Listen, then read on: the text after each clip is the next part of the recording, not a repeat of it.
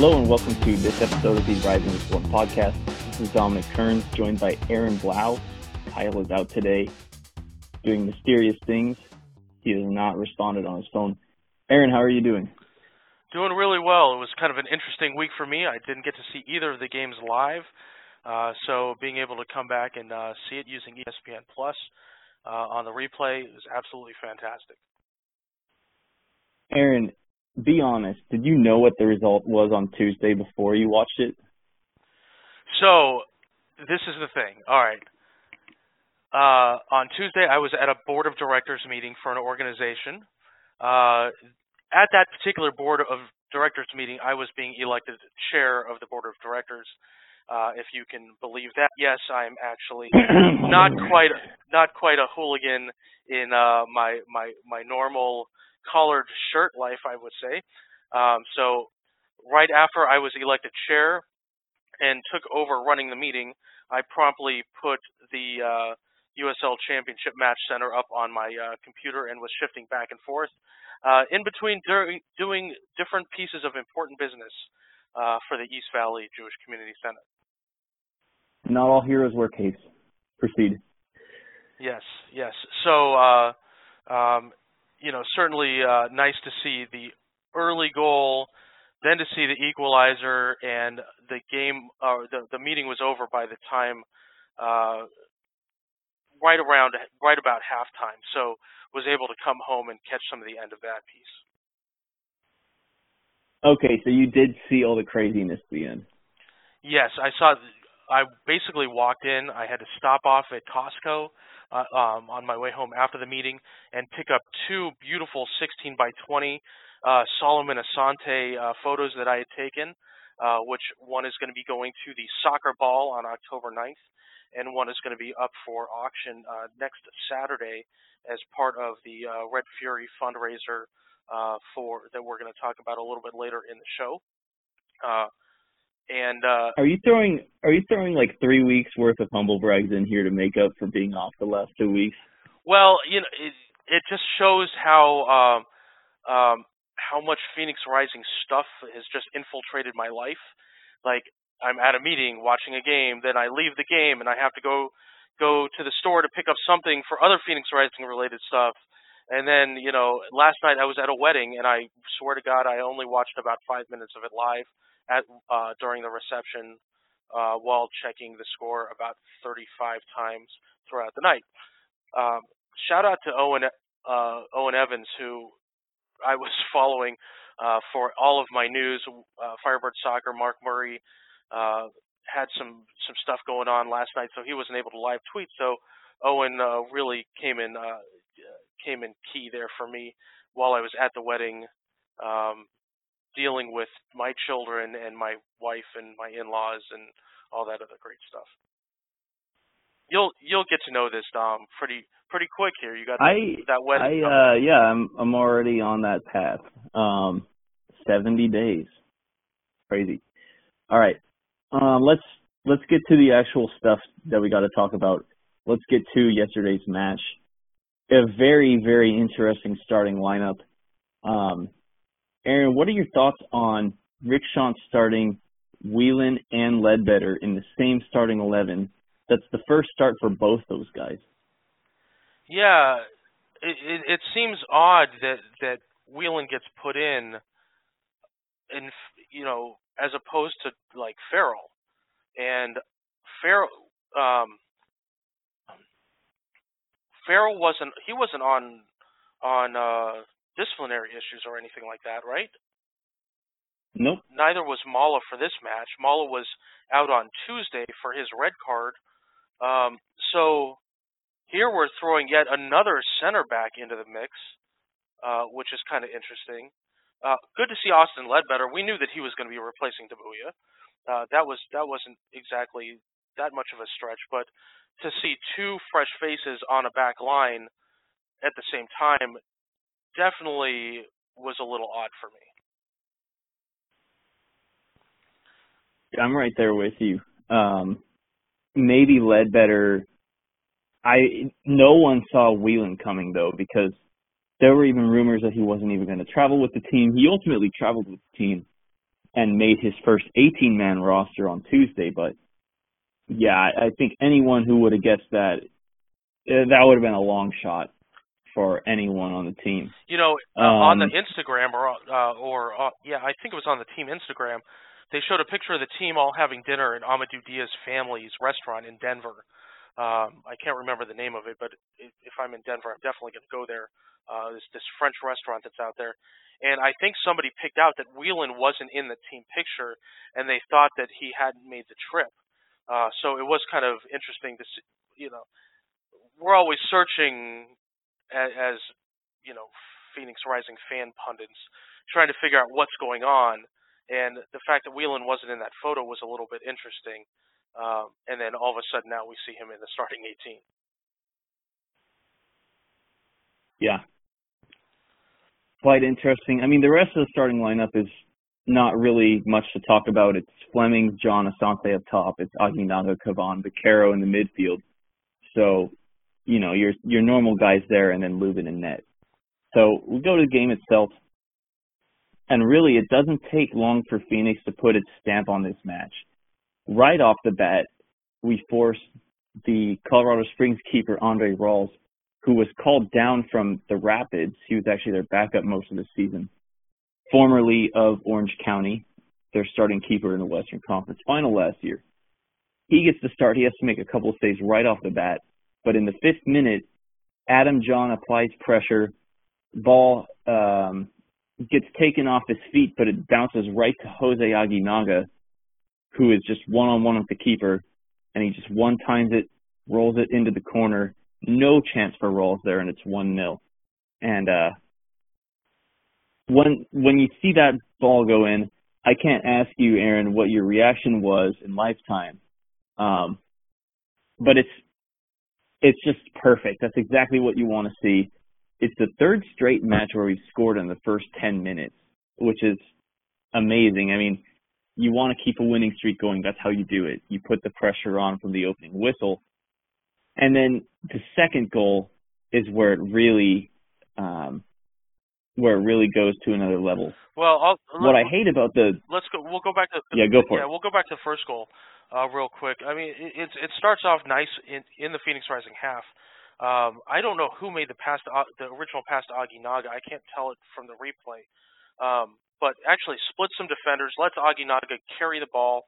Aguinaga makes a nice dish off, kind of not quite a through ball, but and when I saw it on the little screen on my little Samsung S9, it looked like John had backheeled it, and I was like, "Oh my God, what a nice backheel!" Now looking at the replay, No. I see that it wasn't a backheel, but it was Jordan Burt coming in with the slide tackle, and the ball getting deflected into the path of Aguinaga. Good to see Aguinaga actually approach that with some poise. He's had some questionable, maybe a little too much adrenaline, a little too much excitement where he's misplayed that, but he's able to pick up his second goal of the season. Yeah, and a very great finish there from Aguinaga, which is something that we've been critical of him at points this season, but the last few weeks his finishing has really improved, and that finish, he makes no mistake. It's a beautiful job. So it becomes 1-0 there right off the bat, and then moments later, in the 8th minute, Solomon Asante makes it 2. And I have a gripe about the broadcast here because the broadcast doesn't show any of the build-up on this goal. It shows Rick Schantz on the sideline looking dapper as always. And then all of a sudden, Asante's one-on-one with the goalie and he puts it in. Carbon copy of the Aguinaga goal. I was watching with Tasha and her mom, and I was just like, what? Like, we're all like, what? Because it just came out of nowhere. You can't even tell who assisted. Like, if there was an assist, was it a bad pass that he intercepted? I don't know. All of a sudden, he's just got the ball, like the magician that he is. I guess we'll never know Solomon's magic. He will never let you know his secrets. I don't think there was an assist on that play either, so we really don't know how he got the ball in that situation. whether it was a steal or a bad back pass. That's right. There was no credit assist, but, so I guess you have to figure that deep in the defensive or that deep in the Colorado half, he probably had to pick that off somehow. And it must have been really cleanly because he had full control of the ball yeah. when the camera actually did come back to him. It's like, oh geez, he's about to score. You better show that. I crack up too much, man. It's so easy to make fun of the USL production, and I understand, without getting too serious about this, that different stadiums have different production values, and it depends on the crew and all that stuff. I just think it's funny that he just shows up right there and he's putting the ball in. It's like, and Blair Gavinston, and like, look to some. Actually, no, Colorado has live announcers, don't they, in their stadium? They don't use the guys that are sitting in Tampa. I believe so, yeah. Yeah. I wasn't watching that one. I was watching the local broadcast, though. Oh, okay. Yeah. With Tyler and Devin. Thank God, because the other broadcast was awful. You know, sidebar here, I really liked the Tacoma broadcasters weren't that bad. Yeah, I only saw highlights on that, so I can't speak to it. But there is, just like the quality within USL is a little bit different depending on, from top to bottom. I think the quality of the broadcasters are a little bit different as well. And eventually, hopefully, we'll get we'll maybe before we hit playoffs, we will try to get Tyler or Devin to come on our little podcast here. Absolutely. I think I've already reached out and said they could. It's just about putting one and one together. But I'll get that done. So at this point, I mean, we're inside 10 minutes. It's 2-0 already. And the next 10, 15 minutes, Colorado Springs looks defeated. We're just running 30 passes in a row on them. The only way they can break it up is with a foul. This looks like this could be 6, 7, 8 goals for a stretch there. But then Colorado Springs starts to come to this game. They start to show some professionalism. Actually, they had a shot before our third goal where a header really should have been put on target. I don't know who came up with that header. Pardon me, because my laptop decided to do all the updates at once. But it was a chance that they really should have done better on. I think it should have been a goal.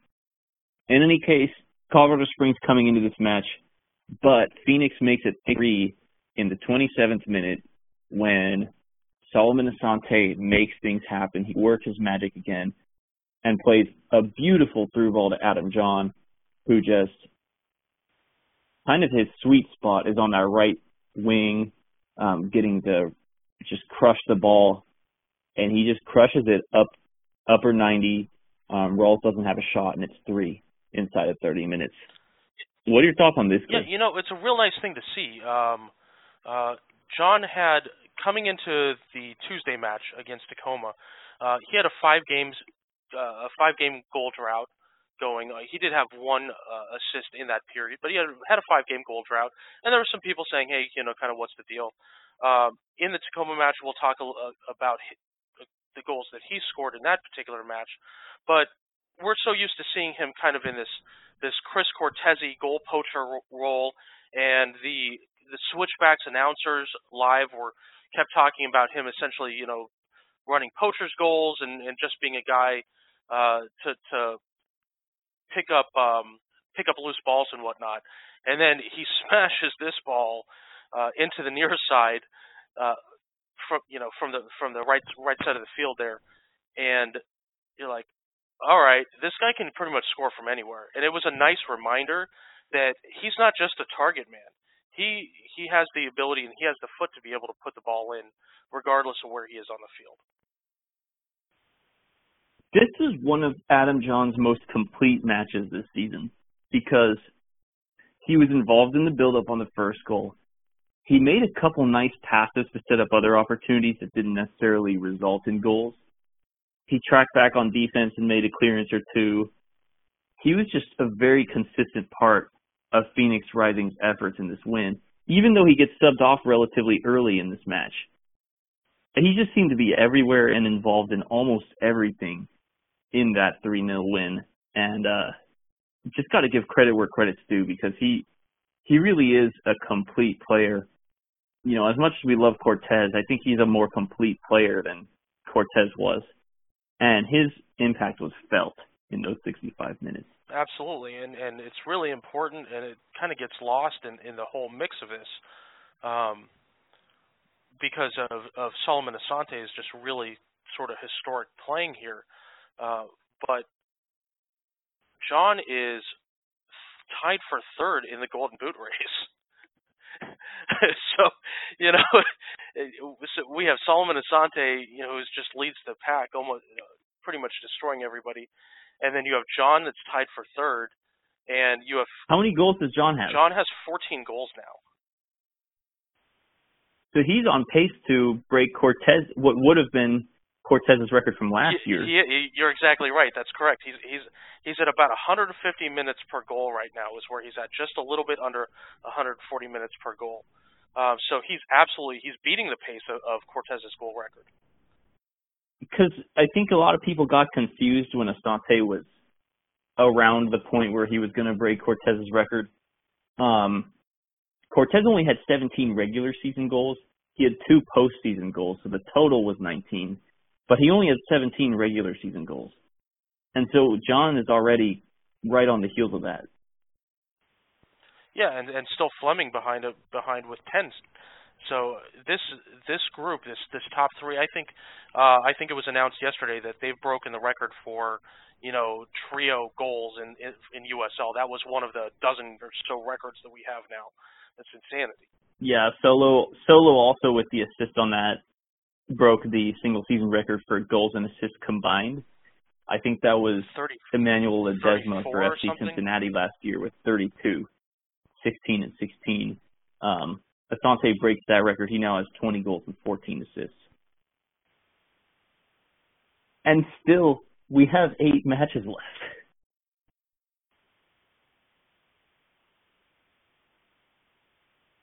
Anyways, so 3-0 already.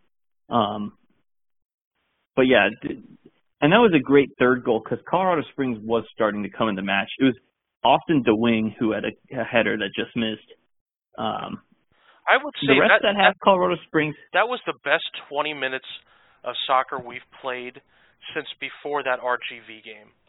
You know, we've had, I don't want to say struggles, but we just haven't looked quite as crisp as we did sort of toward the latter half of the first half. I don't know. Basically, before the RGV match, we just had some real stretches where we weren't that sharp, especially at the beginning of the match. And this was the best 20 minutes to start a match, I think, that we've played in a long time. Definitely agree there. We were on their throats until about the 20th minute where they started coming into it. But then we answer with a third goal. After that, Colorado Springs, you know, they're professional players. They don't like getting blown out at home. So they have some chances, but nothing that gets too close to going in. And Phoenix actually has chances to make it 4 goals. John DeCaro misses one. The Colorado Springs fans and players were upset with the reffing, especially in the 37th minute when Christopher Reeves picked up a yellow card. But that was just a lot of frustration for them. Right before halftime, Ishmael Ajome has a long shot that just misses. So they were getting a little more dangerous. And then, right at the end of half, it looks like Phoenix puts a 4th goal on the board. Amadou Dia plays a long ball for Kevon Lambert. Kevon Lambert puts a perfect square ball in, and John times his run up perfectly, puts it in. You think it's 4. And actually, the linesman initially didn't have this offside, but the offside call was for Kevon Lambert on the initial ball by Dia. So it's on TV, it looked like it could be offside, so I don't think there's many complaints about it. But then when the flag stayed down, you're thinking, oh, well, it's 4. You know, kind of weird, but I think the right call was made. It's hard to know exactly with the TV angles, but any thoughts on that? It looked right, and I learned See, I am now an AYSO regional certified ref. So now I know that when a goal is scored, the side judge, the AR, if a goal is scored and the AR thinks it's a good goal, they're supposed to run to center field. They make some eye contact, run to center field. If they're not sure, they want to have a conversation, they're supposed to just stand there. And Owen Evans actually made a note of that as well. That he stood there, just like they train us for AYSO U10 and U12 refereeing, so that it was kind of interesting that I was able to catch some of my training just in the following week. I'm sure you can use this as a great training clip for the future when you're head of refereeing in the region. Yeah, 10, 15 years. It'll probably only take about a year and a half. Okay. No, probably not. Shout out to Flemings, who actually, it was a rough night for him, but he had a beautiful shot moments before that offsides call where he just cut it in on his right foot, and the shot was destined for the top left corner, but Rawls, with a potential Save of the Week nomination, gets up there to block that ball. That was a very great shot and a very great save there. So, and Flemings didn't have too many on target, so that one was worthy of being a goal, but brilliant play by Rawls. So what can you do? At halftime, Colorado Springs makes a substitution. Seth comes off. Romero comes on. Seth barely did anything in that match. I don't think I heard his name more than once or twice. So good stuff for Colorado Springs, but we don't need to dive too much into the second half because not that much happened. It was a pretty open game. Like, teams had chances. John had a couple headers that couldn't quite get on target. Amadou Diaz cleared one off the line early in the second half. That was a brilliant play. Absolutely gorgeous, and definitely some lucky pinballing there. The only thing to really talk about too much in the second half is Lubin's goalkeeping. Really kept that clean sheet alive, and Dia definitely kept the clean sheet alive there in the 54th minute. Was able to basically save the ball on the line. The ball did play back to a Colorado player, who promptly just put a foot on it and gave the ball right back to Lubin as he was laying on the ground there. So we had a little bit of luck of the Irish there. Yeah, that was a sequence where it reminded me of the RGV one from early in the season where you're thinking that has to be a goal, and they just, or maybe it was even last season where it's like it has to be a goal and it just didn't go in. But it stays 3-0 there. 61st minute, Cesar Romero had a good shot, and this is one of the situations you were talking about. Lubin goes full stretch, palms it with his left hand, and then jumps on the ball right before an on-rushing player comes. Austin DeWing, I think.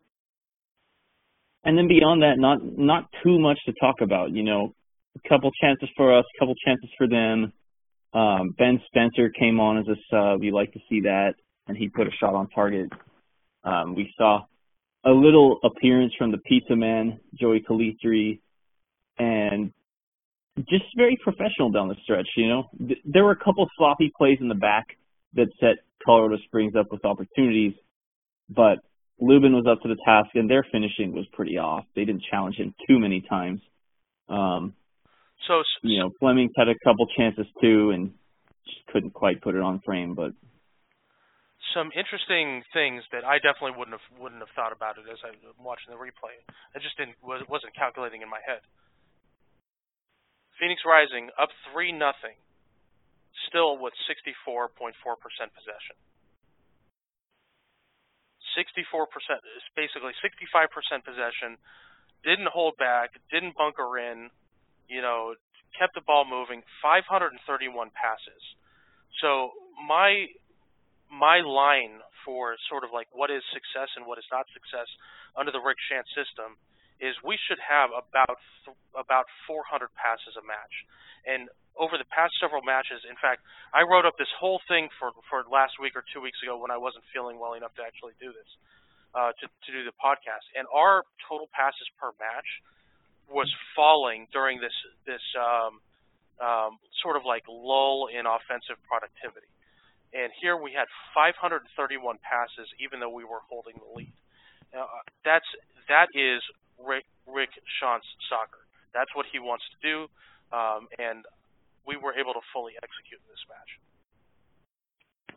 I mean, I didn't think it was 65%, but there were moments in this match where it looked like grown men playing against AYSO boys, where we were just putting the ball around for fun. Like I was saying, like there were stretches where we would get like 20, 25, 30 passes in a row, and the only way it gets broken up is by a foul.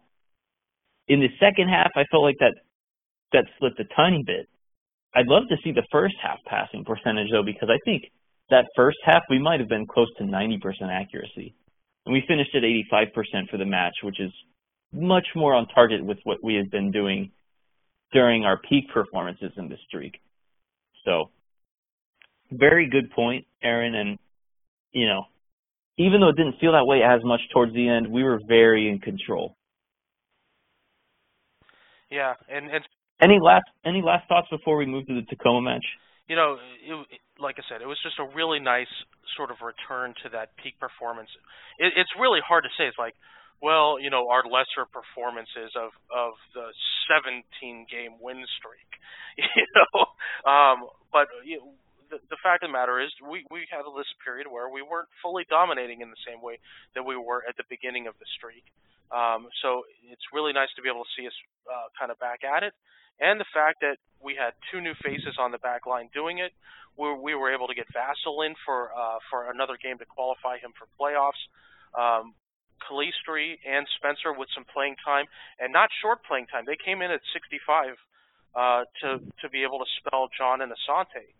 So just really, really nice to be able to get those guys some rest, especially with 3 matches in 8 days. Definitely. Yeah, and especially a couple small observations. Good to see Ben Spencer, because I don't think he'd made an appearance in almost 2 months. Good to see him, and he was active, too. He put a shot on goal. Keeping Calistri involved. He started on Tuesday, which we'll get to. But then another thing, good to see Ledbetter. I thought Ledbetter performed pretty solidly, about as well as you could expect for a guy making his USL Championship starting debut. You can talk to anyone who follows FC Tucson. He's been a regular contributor for them, but he hasn't had too many chances. He's come on as a sub a couple times, but he hasn't been able to start until yesterday, and I thought he did a very good job putting balls out for corners, clearing balls when they needed to be cleared, limiting the amount of clear-cut opportunities that Colorado Springs had on his right side. I was extremely impressed. I think more so than with Whelan. Well, my sort of like bar for success is how much did we hear their names being called, and we barely heard. I didn't hear Whelan called out at all in the broadcast whatsoever. I mean that's because we had the switchbacks guys who didn't even know how to pronounce Solomon Asante correctly. Or Aginaga, they kept saying Aginaga instead of Aginaga. Well, I had the local feed, thank goodness. Yeah, it would have driven you crazy. And you're right, that was Spencer's first playing time since July 19th. So, cool stuff. All right, let's get to the the more interesting match of the week. Sounders 2/Tacoma Defiance hosting us on Tuesday night. This match, last week, Kyle and I thought that Colorado Springs would be the tougher match of the week. We figured that one match wouldn't be too bad, one match would be tougher. But we were both thinking it would be Colorado Springs. Turns out that Tacoma, since they called a couple guys down from MLS, and suddenly they're like gangbangers this week. They beat San Antonio 5-1 on Friday. So I don't know what's in the Wheaties down there, but they're going off out of nowhere this week. And they looked really good. And they really did. They played us tough. They looked good. Yeah, they they had sequences where they were passing the ball very well, and they had very good build-up play. Hopiao is going to be a player to really watch. Both Leyva too, Danny Leyva. Yeah, in our match and this 5-1 victory that they had against San Antonio. Shannon Hopiao was just a solid guy. I think Danny Leyva and Danny Robles are names to keep an eye out on too. Not just in USL in years to come, but potentially MLS and potentially in the US like U17s, U20s. Looking forward to that. So they bring some good players down.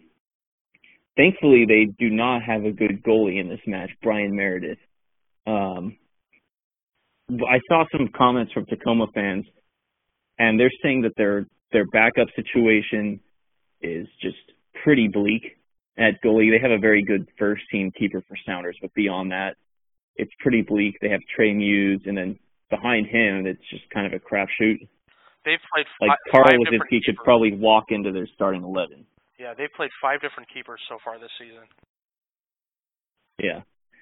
So, and then at our starting lineup, it's a pretty standard back four, other than Mala being out because of the red card from last week. Aguinaga, Musa, and Vassell in the middle. So Vassell making his first start in that match.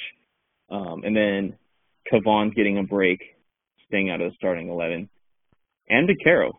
So at top, we had Solomon, John, and Joey Calistri coming in. So definitely not our strongest side. As predicted, there was some rotation, but still a pretty solid side, and we're going for it. So let me ask you about Vassell real quick, because like sure. I said, I wasn't able to see all of this. Did they play Musa in the center defensive midfielder position, and then had Vassell on one side, Aguinaga on the other side? Yes. Okay, all right. That's what I would have expected, but the way that I've seen certain things written down, I just wasn't sure. Yeah, and it was an interesting match from Vassell. You saw flashes of his ability. He had a long ball for solo in this match that was just divine. Like a 50-yard long ball on point for Asante to chase down in the corner.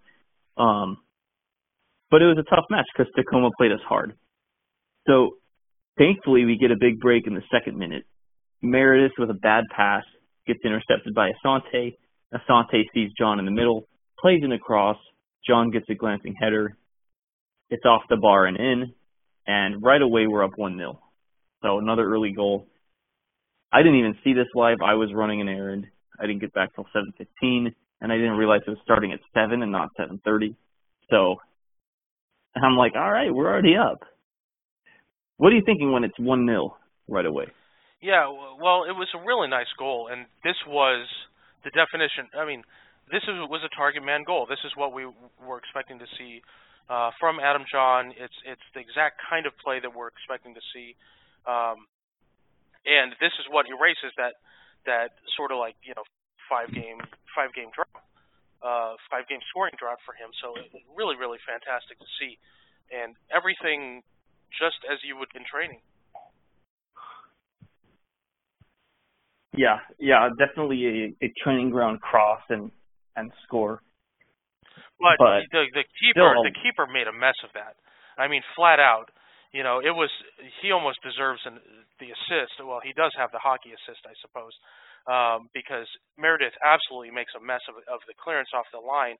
I see that you can see that he's trying to put it over Asante's head to the midfielder, and just does not put enough oomph on it whatsoever to let it fall to Asante's feet. And from there, you just watch him as he's moving in the box, and it's just total and utter. He's just totally in disarray at that point. John it was good that he was able to keep himself onside, because he was really close to being offside. But he had a good view of the defender in front of him, was able to keep himself in the right position, and once the ball released off of Asante's foot, was able to kind of get enough on it to put it to the back post there.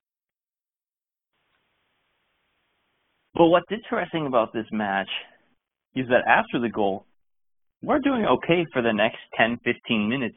But again, around the 20th minute, and this has been a recurring issue in a lot of matches, we'll play sharp for the first 20 minutes, and then we'll let the opposition come back into it. And that's what really happened in this match. Alfonso Ocampo Chavez hit the bar in the 23rd minute with a shot. He was given too much space to shoot. Yes. And then 2 minutes later, Tacoma draws a penalty. Not too much to argue about here. Not on this one anyways. Ocampo Chavez again, getting into the box, moves around Zach Lubin. Zach Lubin has committed to stopping the ball. He takes out Chavez. It's a pretty clear-cut penalty. And Shandon Hopiau, like you said, puts it right in. Very cool penalty, and it's 1-1. And then afterwards, Phoenix really did flip a switch. They were pretty aggrieved that it was 1-1 at that point. And moments later, Phoenix should have had a penalty. Almost a carbon copy situation. Asante in the box, plays the ball around the keeper. Meredith appears to knock him to the ground, except the ref does not blow the whistle. The commentators were in disbelief that this wasn't a penalty. It looked exactly like what happened 3 minutes ago on the other side. Is there any explanation for that being a play on? You know, I actually haven't had a chance to head over and look at that. I made a note to do it, and I didn't actually end up doing it, so I'm pulling it up now. But it's not in the match highlights. Yeah, it's not. So you'd have to. Yeah, that's what I'm. So I'm trying to fast forward as fast as I can. But you know, I think that this might be one of those cases where this might maybe one of those cases where our sort of reputation as a foul-seeking team maybe is coming back to bite us. You know, there was even talk about that in last night's match about, you know, whether there's some embellishment going on when Asante, the shortest man on the field, goes up against, it wasn't Jordan Bird, it was the other defender, the tallest guy on the field, and how he goes down and in the way that he acts. And it wasn't just him, because even when Lambert went down last night, who did we play last night? The Switchbacks were complaining about the way that Lambert went down. So I think that this is just something we have to come to expect, where we're going to get some of the fouls, but some of these referees and some of these ARs, they kind of know what we're looking for at certain points of these games. I think that's a fair point. And I could see why.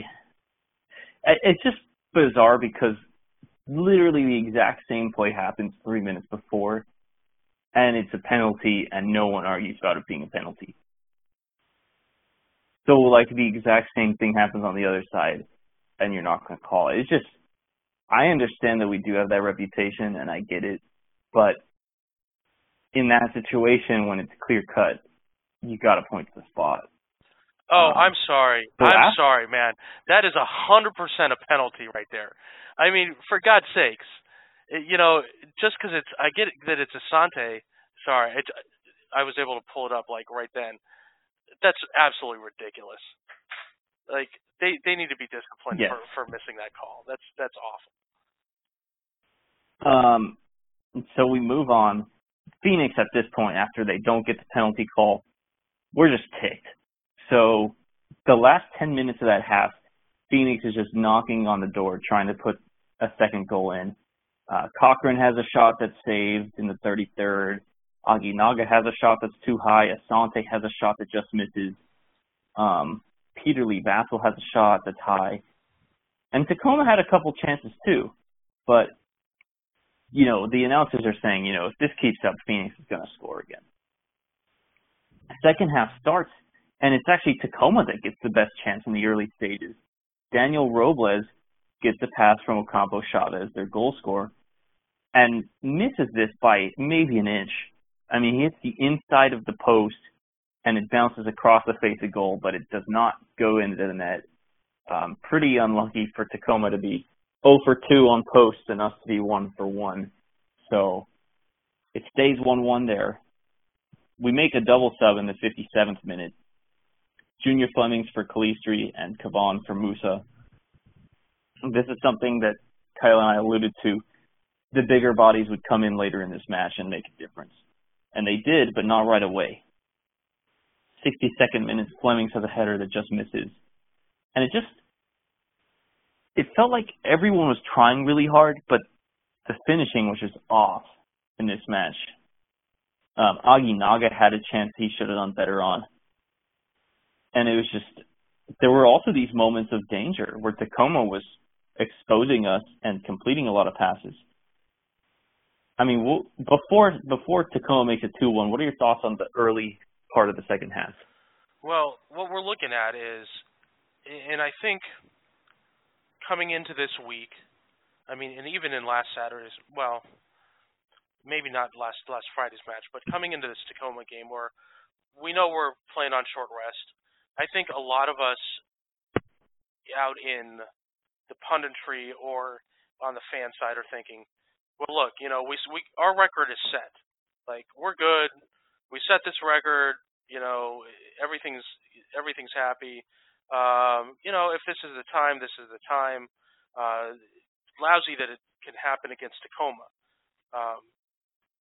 But we're sort of expecting it. Like, everybody sort of wants to predict when our streak is going to end here. Everybody wants to be the one to predict it in some way, shape, or form, whether it's other teams or even within our own sort of punditry.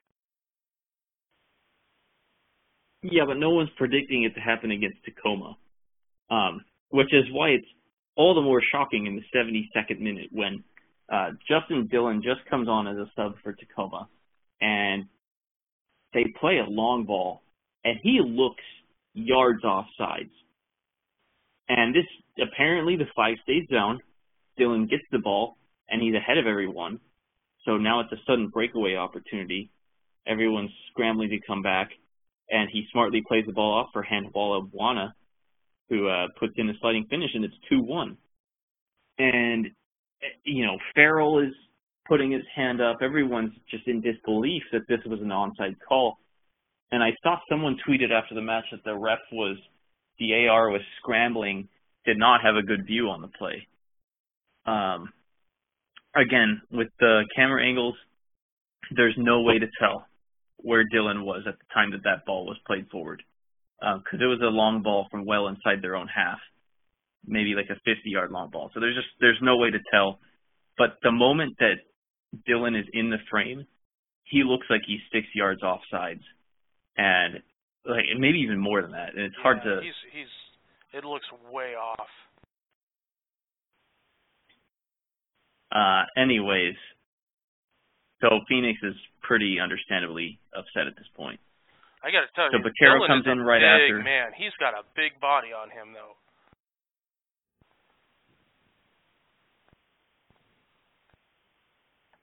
A lot of time. Yeah, he is. But luckily, you know, that's sad and all. And then at that point, I think it was right about when he scored is when I walked in the door and turned the game on here at home. And then all the fireworks begin. Yes. So after that, Tacoma has a guy go down. A couple guys go down in the 75th minute and then 78th minute. Definitely trying to see this match out. And at this point, Phoenix does not look like we're responding too well. Not a lot of immediate chances. Tacoma's actually doing pretty well with possession. And I think some people around the 80th minute were in the mindset, well, maybe this is how it ends. Maybe we'll scratch out a draw, but it's looking pretty dreary that we're going to score 2 goals in 10 minutes, given the way things are going. Little do we know that Phoenix is just going to keep on plugging. Vaquero gets a shot blocked out for a corner. Seems like the millionth corner in this match. But this time, Vaquero puts in a good ball, and Asante just gets a great glancing header. And, you know, maybe their goalie should have done better here. But the ball hits off his hand and crosses over the goal line before he can push it out. So it's 2-2, and it's a whole new ball game at this point. I agree with the announcers, though. I mean, that's really the post player's responsibility. The guy wasn't on the. He was about 3 yards off of the post. It really was not the key in set play diagramming. That is not the keeper's fault at all. Yeah, I mean, it's definitely more that Asante needs to be marked. But, let's put it this way. I think Lugan's able to make that save. Oh, I just love the fact that the shortest guy in the field at 5'2" is the one who gets a header in for the game-tying goal. But it just shows that we refuse to lose, and it shows Asante's mentality in particular. A lot of guys his height wouldn't even try to get in on the goal scoring on a corner kick, or maybe they'll hope that a set piece comes out to them and they can volley it. But he's right in the scrum, getting that ball, getting that head on it. And it shows the mentality that we have. And then after that goal goes in, immediately we're grabbing the ball, putting it on the center line. Let's get it going again. I love that mentality. And moments later, it pays off. What are your thoughts on Kevon Lambert on this third goal? Because this is just incredible stuff. Yeah, I mean, Lambert really willed. He willed to happen, because when that ball's in the corner there, you're sort of trying to poke it out, and see, he's got such a large body on him. I mean, he's kind of skinny, but he's really tall. He's kind of lanky, and you don't expect him to be able to put as much finesse on his body movement in the way that he was able to first poke the ball away, and then be able to outbody the defender and get on the I guess you would say the right side of him to be able to control the ball. And you're seeing the ball come up, and he's got to dribble within like centimeters. He's basically dribbling the ball on the goal line and on the end line, and playing this like tightrope game that requires a lot of finesse. And then he just pokes at it to try and put it somewhere into the mixer, and successfully does so. And then here we see John get his legitimate, real, actual poacher's goal, Cortez-esque poacher's goal. But 100% of this goal belongs to Kevon Lambert. Okay, I got to fix it. Kevin. I got to fix Kevin Lambert. Kevin Lambert. Now that we have his name right, 100% of this belongs to Kevin Lambert, and being able to walk the tightrope. Absolutely, and the way you say it, he willed it to happen. He just would not be denied. That was a situation where the odds are so low of even getting past the initial challenge there by his countryman Nick Hines. But he does it. He stays with it. I was expecting him to just put a ball into the middle, but he just kept walking that tightrope, got past another defender, and, create chaos, because the goalie isn't expecting a shot on goal from such a tight angle. So he can't wrap his hands around it. And then John just toe pokes it a couple times. Both those goals are about that's kind of one of those things that I think we've seen something similar from Jason Johnson. So to see sort of this lanky midfielder using this level of finesse that we've seen in the past from Jason Johnson as a striker, really just really fun. A lot of fun to watch. And Kevin is still only 21. People forget that. Yeah, that's nuts. MLS shouldn't forget that. European leagues shouldn't forget that. The Jamaican national team shouldn't forget that. But people forget it. Yeah. He's only 21. So now we're sitting up 3-2 here. Yeah, but that's not enough. And by the Why way, score? my kids are both asleep at this point, or they're supposed to be going to sleep. When we scored that goal, I screamed so loud from downstairs that I woke Eli up.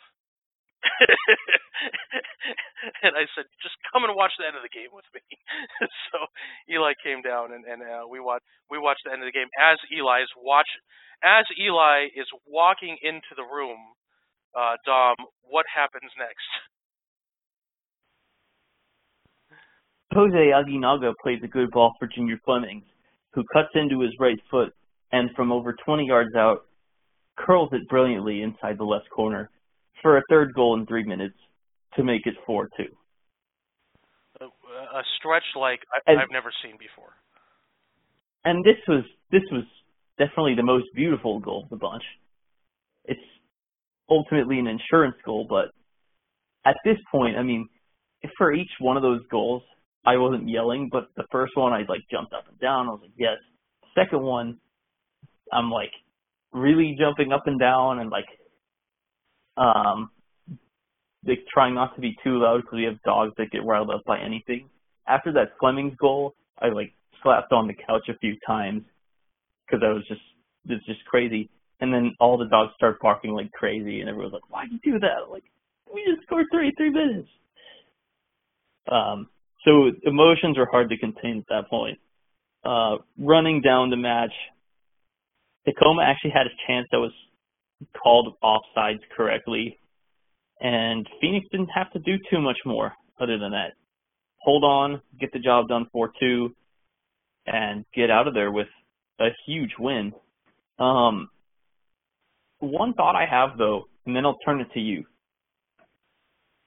And I expect your thought to be more positive than this. One thing that is concerning is I think there are 2 ways that you can give Phoenix a hard time. There are 2 approaches. One of them, you can say, look, we're just going to park the bus.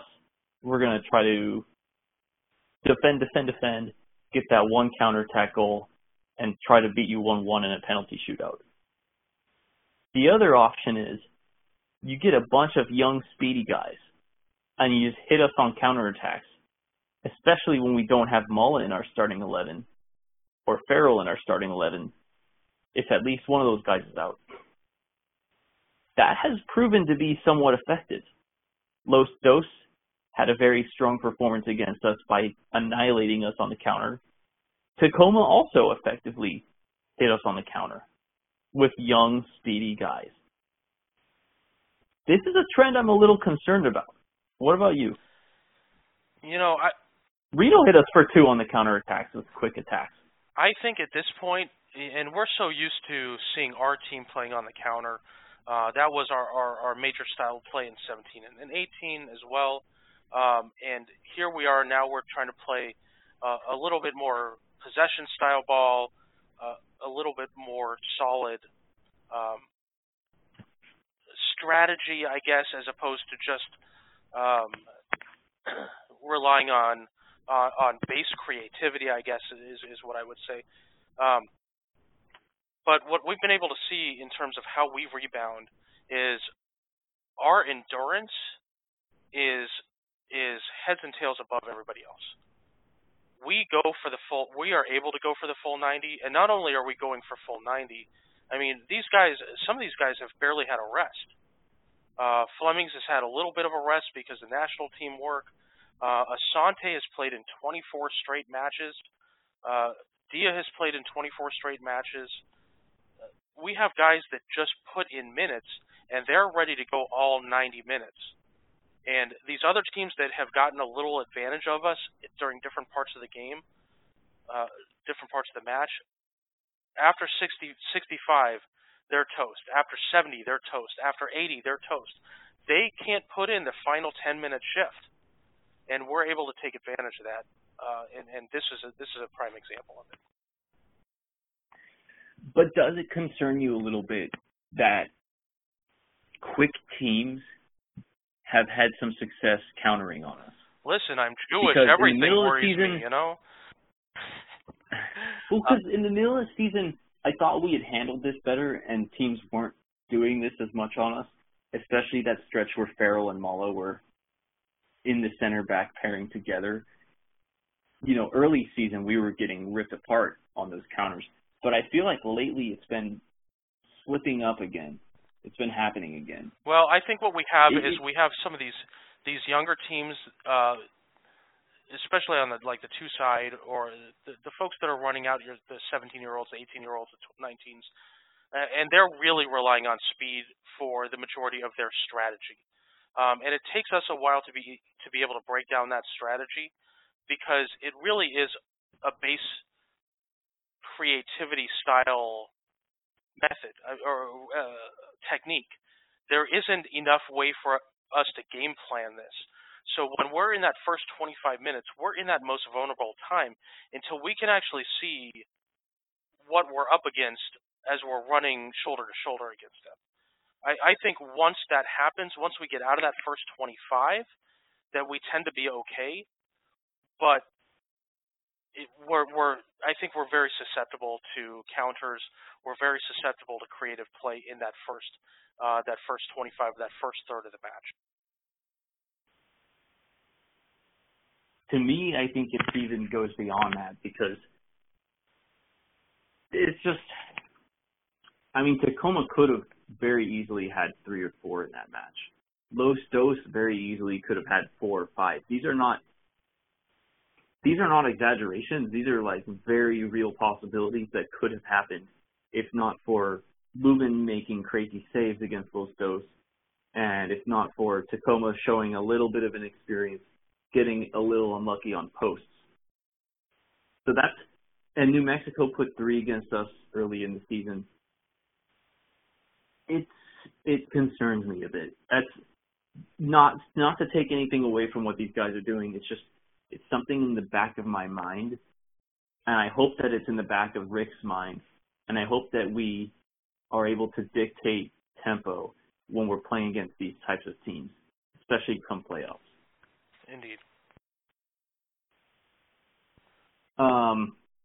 But moving past this, because we're already an hour in, and we got tons of team news, and we still got to talk about San Antonio. Aaron, run down the team news for us. All right, so team news. Here we see we have Corey Whelan getting his first time with the first team. Sees his first set of play on Tuesday, and then his first start with the team.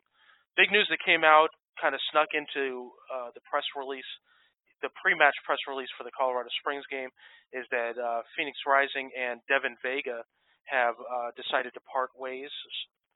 Devin Vega is spending some time with Puerto Rican national team at this point. I had opined it would be kind of interesting to see if San Antonio signs him, because that's likely where he's going to end up back with. Although some may think that he isn't even good enough for San Antonio at this point. I would love to see him get picked up by RGV and just have a full-time starting 11 role next year. That would be good. I think that's a decent position. And then give him a pathway for MLS minutes too. Yeah, exactly. As the result of some kind of funky results that happened and some funky math, Phoenix Rising has clinched been the first team to clinch the playoffs. This is the fastest a USL team has ever clinched a playoff spot. With 9, at that point we had 9 games remaining, and we had clinched the playoffs. We have just barely clinched, but based on the Austin Bold result for tonight's match, we are recording on Sunday. You guys will hear this on Tuesday. As a result of whatever happens in Austin tonight, we may be clinching our first round home match, and tickets are slated to go on sale this week, 2 months before the playoffs start.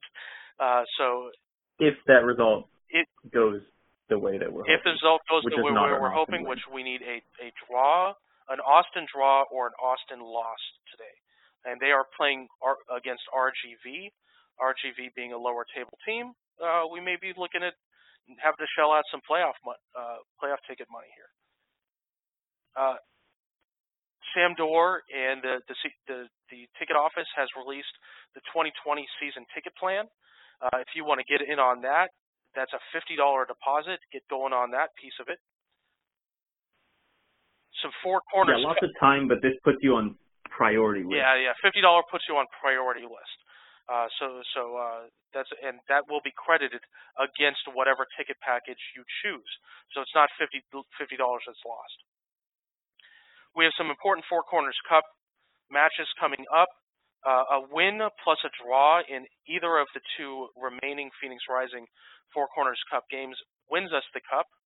But pretty much anything except that means that it's going to be between either the Monarchs or New Mexico. Yeah, so just to break this down a little more, 2 wins, we obviously get the cup. Any combination of a win or a draw, we get the cup.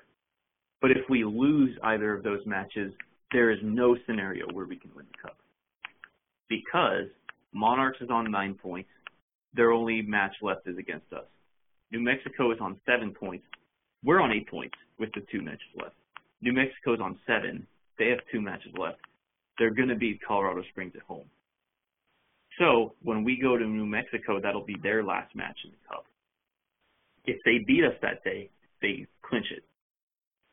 If they lose to us that day, then us versus Monarchs will decide it. If there's a draw in that match,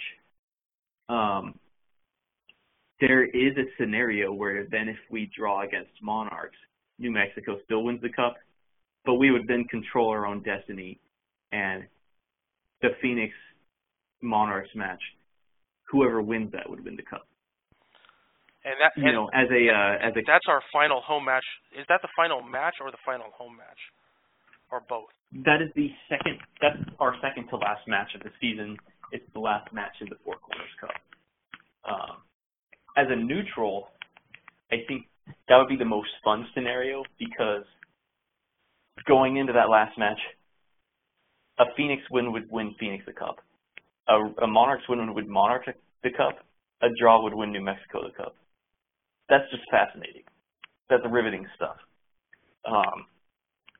But it does put Phoenix in control of our destiny. And then if we beat New Mexico on the road, then we only need a home draw in that second to last match. So it puts us pretty clearly in the driver's seat. And the big thing is that we don't need a win in New Mexico. New Mexico needs a win against us. Yeah, and the final piece in our team news segment here is we have several call-ups that are going on. So Mustafa Dumbuya is already with the Sierra Leone national team for the upcoming international break, and then Flemings and Vassell are both heading off to go reunite with the Jamaican national team for some upcoming matches as well. Interesting piece of this is there was no call-up for Kevin Lambert. And that's a little bit of a surprise and a little bit not of a surprise, because in their last set of call-ups, they did not play Lambert nearly enough, in my opinion. And so maybe this is a little bit of team coordination between the Phoenix Rising and the Jamaican national team, saying, hey, look, we got 3 of your guys on our team. Can you leave us at least one of them so that we can continue to be competitive as we head into the last few matches of the season? Perhaps. And it'll be very important to have Kevin against San Antonio. The matches where this would impact us the most is this Saturday against San Antonio, and then probably Wednesday the 11th at Las Vegas, because we do have a short week, midweek match. Even though the international break can end as early as September 8th, the international break does go until Tuesday the 10th. And so teams that have matches that Monday, that Tuesday, I don't think those guys would be in the fold for Wednesday's match. Too quick. And I would even Dumbuya, I don't expect him to be in the fold for Wednesday's match. By Saturday the 14th, you would expect these guys to at least be able to come on as subs, if not start. Get them back rolling again. Yep, exactly. And so, was there any other team news, or should we roll into that San Antonio preview? Oh yeah, last little pieces relate to sort of where things sit for us in terms of a magic number. Uh, our magic number to clinch first place is um, in the conference is 12. So that's 12 of a combination of our wins, Reno losses, Fresno losses, or I forget who the other one is. Yeah, I think everyone gets the point. Yeah, that's that. Draws. Draws. Yep. So we're looking pretty good there for first place, and we are also 9 points clear now of the top team in the East. So we're also looking very good for number 1 overall in a USL Cup final. Let's turn to the San Antonio match, though, because this is a very important match for both teams. San Antonio had been on a pretty good run of form coming into this. They had 2 wins and a draw in their previous 3 matches. They had just thrashed New Mexico, and then out of nowhere on Friday, you're thinking that, all right, Tacoma on a short week, they only get 2 days off after playing us in a tough match. San Antonio gets the full week and they can roll in. No one sees this coming. Tacoma 5, San Antonio 1, and the 1 is just an ultimate consolation goal right at the death. San Antonio does have most of the possession. They have more shots, but not as many on target.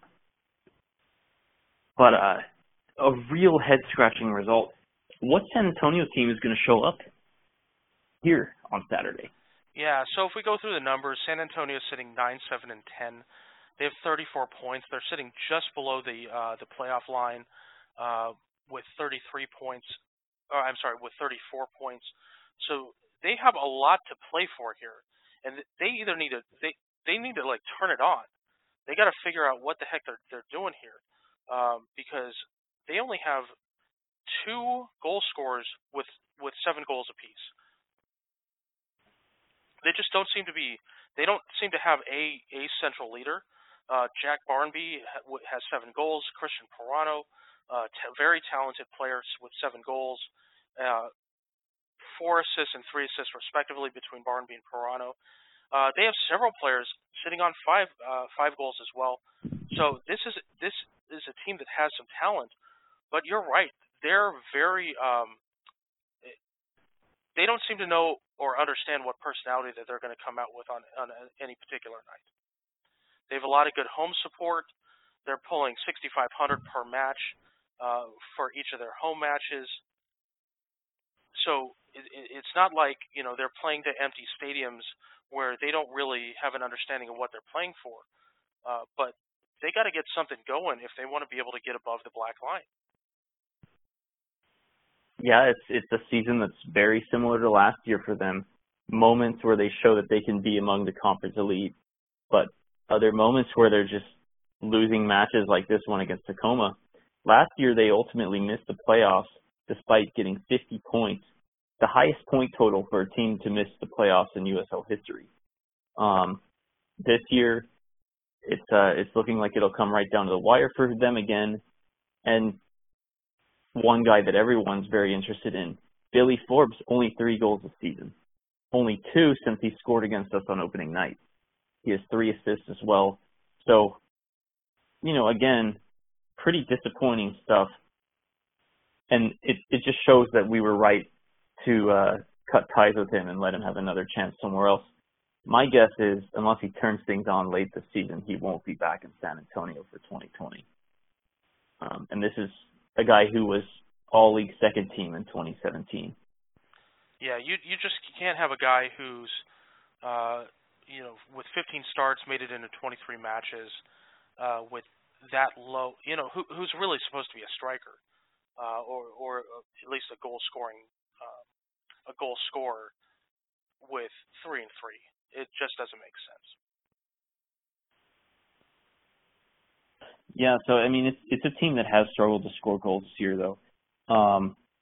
they have been on better form lately, and it does seem like they get up for the big matches, as evidenced by, their recent run of form, drawing OC, beating Monarchs, 1-goal loss to Sac Republic, 4-1 win in Reno, 5-0 over New Mexico.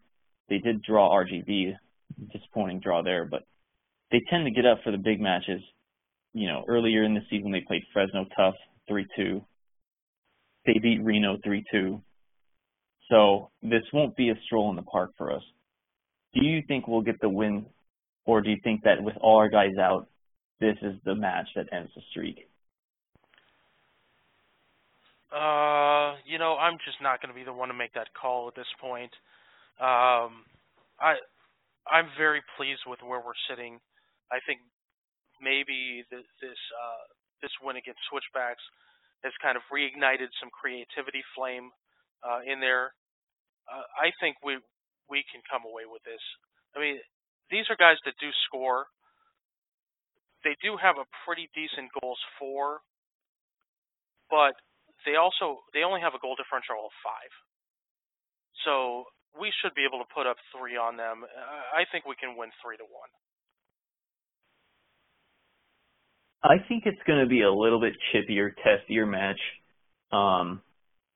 But San Antonio is just too inconsistent for me to see them being the ones to end the streak. I do feel like the end is coming. I don't think San Antonio is the team to do it, though. I'll take a 2-1 win in this match. It's not dollar beer night, so there is that element to it, but I still feel like we can get... This match may play out like the El Paso match, where, maybe we get an early goal, but then it gets really chippy, really defensive, and maybe we get a call that goes our way to make the difference. The home crowd will have to be up big for this match, because I don't expect this to be a walk in the park. I'm going to be out of town, though, so you guys will have to be extra loud for me. Will do. I'll try to shout from the sidelines, but not be noticed. It's not. And shout out to San Antonio fan and listener Ramen Cole, who was adamantly banging the drum that San Antonio was gonna take it to us next weekend. See how that prediction looks after that 5-1 drubbing, and then us getting the job done in Colorado Springs. Hopefully he accepts our bet. He tried to start something and get a bet going. Yeah, tell me, this is the Flynn bet? Yeah, he was very confident earlier in the week, and he was willing to do a hot pepper challenge after we had narrowly escaped Tacoma. I said, accept it. You better accept it or you're a coward, and I will provide content regardless of how the game goes. Have not heard back, so pretty typical, honestly. The inconsistency that we've seen on the pitch is mirrored by Ramen Cole's inconsistency. Hopefully he gets it together. I will tell you, before the end of the season. I am not going to bite into a hot pepper. Just my insurance is not that good. Or, maybe, I don't know what's going to be out there in San Diego. Maybe I'll take a Tapatio shot or something like that. I'll do something. That would be okay. That would be okay. But I accept, so I feel confident about this match. The Vegas on a short week actually is the one that scares me. Yeah, the Vegas one it's sort of like bad memories from last year at the end of the season. We had sort of given up and we're like, let's run Victor Vasquez out there. Like whatever. And it is, Shots won't make the same mistake twice, but let's face it, we're going to be missing 3 or 4 national team guys still. We're still going to be missing Dumboya for that match. We're still going to be missing Flemings for that match. We're still going to be missing PLV. It's going to be a very tough one. That's the one that scares me more, but you guys can preview that match next week. I feel good about San Antonio. Well, I hope so too. I like the organization. We have some fun ties that give us a little bit of a little rivalry feel. Although I don't know how much longer that's going to last as San Diego comes into the league and whatnot. Oh, are you sad? Oh, you are sad. Oh, he said no. He said we aren't going to lose to San Antonio. That's right. All right, give me a Dom, you take over for just a minute. I'm gonna regulate here. All right. Well, members of this podcast are dropping like flies. I'm the last survivor. I will take over the USL standings and scores. Pretty interesting week in USL. Besides our match, Tulsa, out of nowhere, gets a 2-1 win over Fresno. This is their first win since June, I think, maybe even May. Their winless streak has lasted about as long as our winning streak. But they get the job done over Fresno. And Rodrigo da Costa, check out the bicycle kick he put in the 5th minute in this match. Ridiculous. He controls it with his chest, puts it in. Maybe not the most beautiful one we've seen in USL this year, but it's up there. Sweet, sweet bicycle kick in Tulsa, excuse me. Big win for them. Reno suffers another defeat. You know, the number 2 and 3 teams both go down this weekend. Portland Timbers 2 goes into Reno and gets a 3-1 result on the road. Reno only gets a consolation goal in the 82nd minute. So Timbers really controlled this match. 8 shots on target to Reno's 4, despite Reno having more possession. Big, big win for Timbers too, as they stay in the playoff chase. Los Dos, the team that more people are sleeping on than here, hold on, people on. Hold on for a second. I now that I'm back, because I actually did make notes for this, and I'm very upset that I don't get to use them because of my daughter. On that T2, if you want to see some really amazing build-up, just some really go back into the highlights. That first goal, the build-up was just awesome. There must have been 8 touches within 6 seconds in order to set that goal up. It was just beautiful. All right, sorry, go ahead. No, thank you. Appreciate that. I also covered the Tulsa 2-1 over Fresno result. Rounding out the Western Conference yesterday. Did you mention the bicycle kick? Yes. There were 2 great bicycle kicks, and we actually saw, I think it was that Adam John tried one in our match against against the Switchbacks to try and make it a bicycle kick trifecta for the week. But that was a beauty. A couple other results during the week that I missed before I'll get to that last one. On Wednesday, Las Vegas and Tulsa draw 1-1. Vegas in the lead in this match briefly, but then Telbena Uzo, with Tulsa's only shot on target in that match, scores, and Vegas gets denied right at the end on a pretty good save by Sean Lewis. So Tulsa gets a point out of that match. They actually get 4 points this week, which is probably the most points they've gotten in a week since April. Friday, we already talked about Tacoma over San Antonio. Monarchs and OKC Energy was a 2-2 draw. Big result for OKC. Twice they go down in this match. Twice they rally. Douglas Martinez appears to give Monarchs the win in the 78th minute, but Sean Brown in the 80th splits things up for OKC. OKC we'll talk about a little bit more when we get to standings because, yes, they've had some good form lately, but they've played 27 matches already. They only have 7 matches left. That's 2 to 3 less than many teams in the chase. Laurendi had a beautiful save in this match too. That save should show up in saves of the week. Just absolutely beautiful. Go check out the replay. Who had that save? Cody Laurendi. Okay. Good to know. And then the last match, people are sleeping on Los Dos. It's ridiculous. They win again, 1-0 over Sac Republic. 7 shots on target to Sac Republic's 2 in this match. It looks like they played counterattack again because Sacramento was 57% possession. It doesn't matter, though. People need to take this Los Dos team seriously. It doesn't matter who's in the lineup. They have guys that can get the job done. Ethan Zubak up top, Jeffrey Achimpong. Lopez has been a good player for them in goal. They have continued to exceed expectations, and they're, besides us, they might be the second or third hottest team in the Western Conference right now. They I will keep beating this Los Dos drum because on their results, they are proving it on the field every week that they deserve to be in the playoffs. Matches today, New Mexico hosts Orange County, and Austin hosts RGV in a match that will determine Copa Tejas. And any thoughts before I get to standings? Nope. Just I do have plenty of thoughts on standings, though. All right. At the top, shocker. It's us with 62 points. Second place, Fresno with 47. Third, Reno with 44. Fresno has a match in hand on Reno. They are up by 3, looking like Fresno will get second.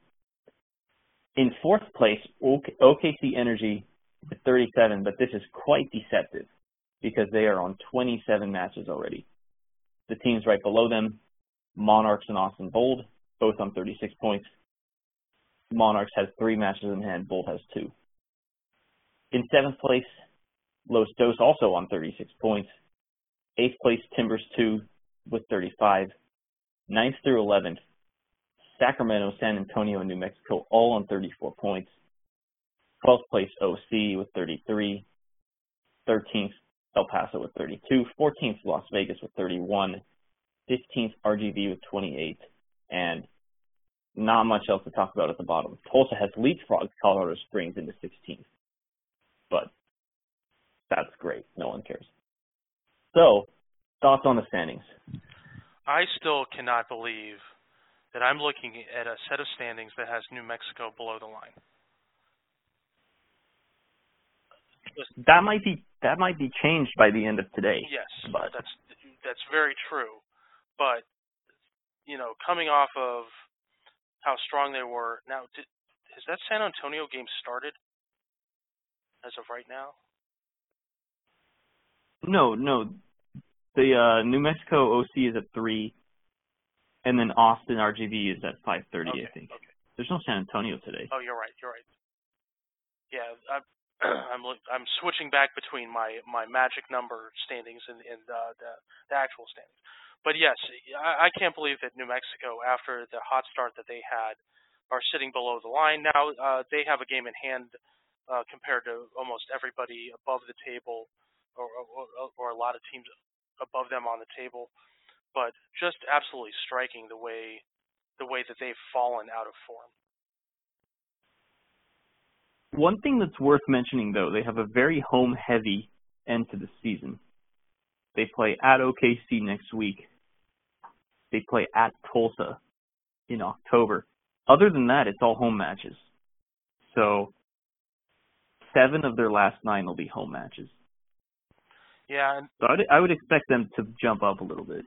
Well, I mean, at their home record, they're 4-5-1 at home. They're 4-5-6 away. So it's not that much of a discrepancy, even with 13,000 people filling that stadium every single match. Well, it's 5 fewer losses, so they're going to be picking up points every. Yeah, that's a draw. I see what you're saying. You're doing the losses first. Okay. I think. I mean, I still, when it really gets down to it, I'll be right there, but. No, I'm sorry. The site FBref puts draws in the middle, whereas USL puts draws at the end. Where they should be, in my opinion. So you're right. They're 4-1-5 at home. So they've only lost 1 at home this season so far. So I'm wrong. I apologize. Erroneous as always. Erroneous. Yeah, I mean, my thought is, it's looking a little bit bleak for Vegas and RGV. They're still on the fringes. But El Paso is going to be a fascinating team to see down the stretch. I mean, OKC is going to be interesting to see what happens with them because they only have 7 matches left. And they don't play. I mean, they play again next Sunday, but they don't have any 2-match weeks in the home stretch. Most teams do have a couple weeks where they have 2 matches, so that actually might not hurt them so much. But it's a fascinating run-in. I would look for Monarchs to jump up, to at least fourth, maybe third. But man, even if Vegas misses the playoffs, they're playing a lot of playoff teams, and so they're going to have a huge impact on how it goes. If there are teams I'm most interested in down the stretch, I would say Vegas, Monarchs, Ostos, and Orange County, because really Orange County could miss it. Yeah. Who are teams you're going to be looking at down the stretch? Well, what I'm going to be focusing on who's going to come in that fourth position. Phoenix, pretty likely on its way to top position in the field. Fresno and Reno, maybe probably not going to switch places, but could switch places between 2 and 3, but still probably going to be 2 and 3. And then who's it going to be? Is it going to be Monarchs? Is it going to be Austin? Is it going to be Galaxy? I mean, what a crazy story would it be to have this team that we rag on so hard all the time, partially because, they're in LA and it's fun and whatever, and they only get, they play at a track and field stadium instead of a soccer field. But how amazing would it be for Galaxy to continue a nice run and be able to make the fourth position in the playoffs? It really would be. And they have everyone's playoff hopes in their hands. Look at this schedule they have down the stretch. Versus Monarchs, at Phoenix, versus San Antonio, versus OKC, at Sac Republic, at Colorado Springs, at Fresno, versus El Paso. So really the only one is the only irrelevant team in there. Yeah, Colorado's the only exactly.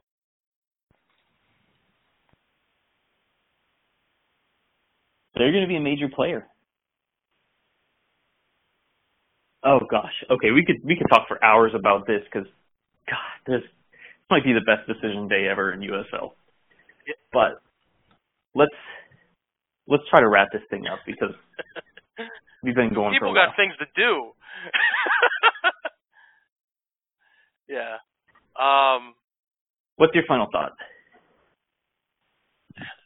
It's nice to be able to have the X next to our name. It just there's some validation there. I'm interested to see how much hate we bring up over the next few matches here. Not only in our conference, but there's some folks who are outside of our conference on the other side of the country that are really starting to get annoyed at us and annoyed at the coverage. They're tired of people talking about Phoenix Rising. Secondarily, on some of the more national soccer media, whether it's Jason Davis's show or Counter-Strike or Counter-Attack, or even three angry lads or whatever you call them. Honest. Three honest. Two honest lads. They're kind of tired of talking about Phoenix Rising. So we have to keep up the pressure on those national folks and continue pissing off everybody in the Eastern Conference. I mean, pissing off everyone really, but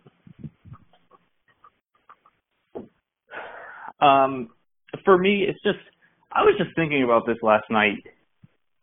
How ridiculous is it, this streak? There was a stat after the Tacoma match. We've outperformed our goal differential. We've scored 18 more than our expected goals during the streak. We've conceded 11 and a half fewer than our expected goals. So, have we been a really good team? Are we the favorite in the league? Yes. But there's absolutely an element of luck and heart and things that you can't quantify with numbers in this streak. And I really don't know, especially if we push this to 18, 19, 20, I don't know if it's possible for this to happen again in our lifetimes.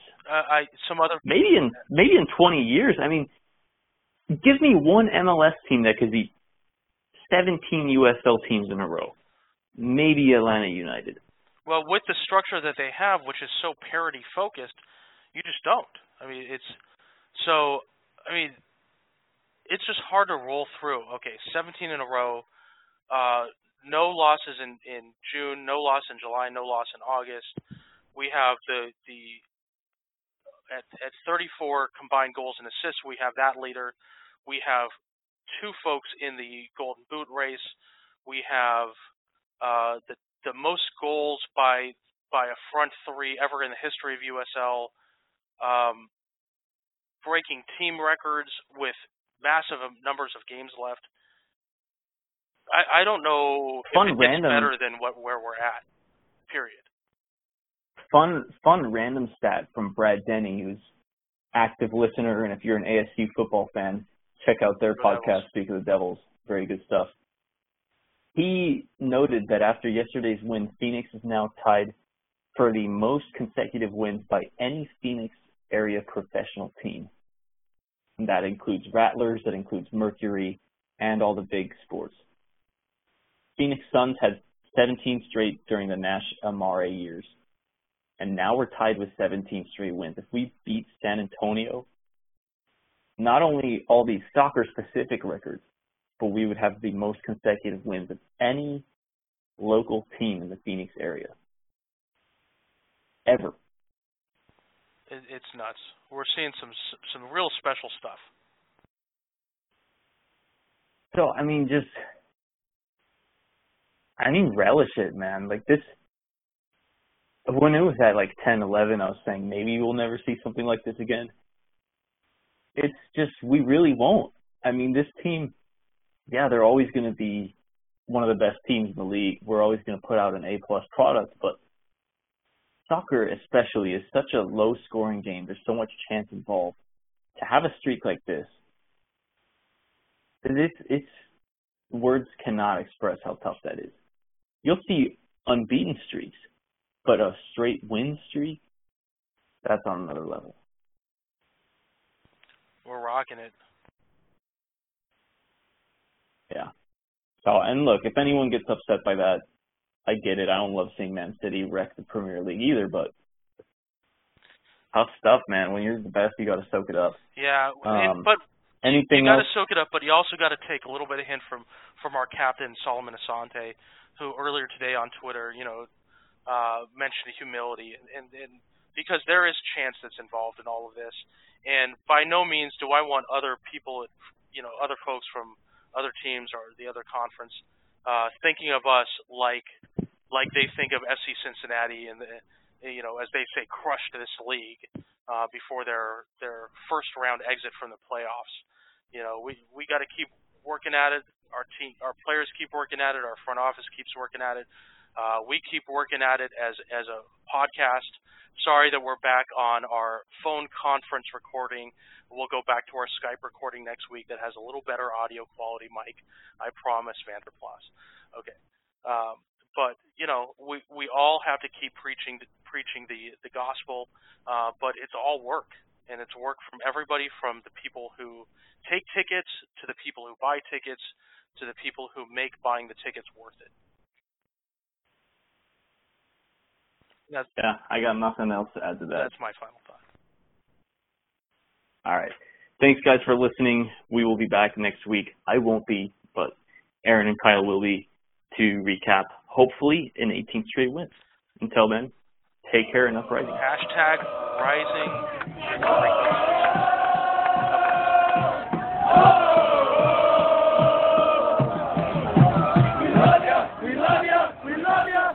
The Rising is One podcast is sponsored by the Arizona Sports Complex, home of the North Phoenix Soccer League, Summer Futsal, Box Lacrosse League, and Summer High School Advanced League. Please visit the Arizona Sports Complex and tell them the Rising is One podcast sent you. This episode is brought to you by Roughneck Scarves and Golden Goal Press. Thanks to our sponsor, Golden Goal Press, the best choice for you to get custom shirts, hats, mugs, and other items just yourself and your organization. Check out their amazing products at a fraction of the price from other places at goldengoalpress.com. Also, thanks to Roughneck Scarves, official scarf supplier to MLS, USL, and US Soccer. Get custom scarves for your group or team at roughneckscarves.com. Thanks also to the Beautiful Game Network and all the other excellent podcasts that you can find covering soccer and all things USL.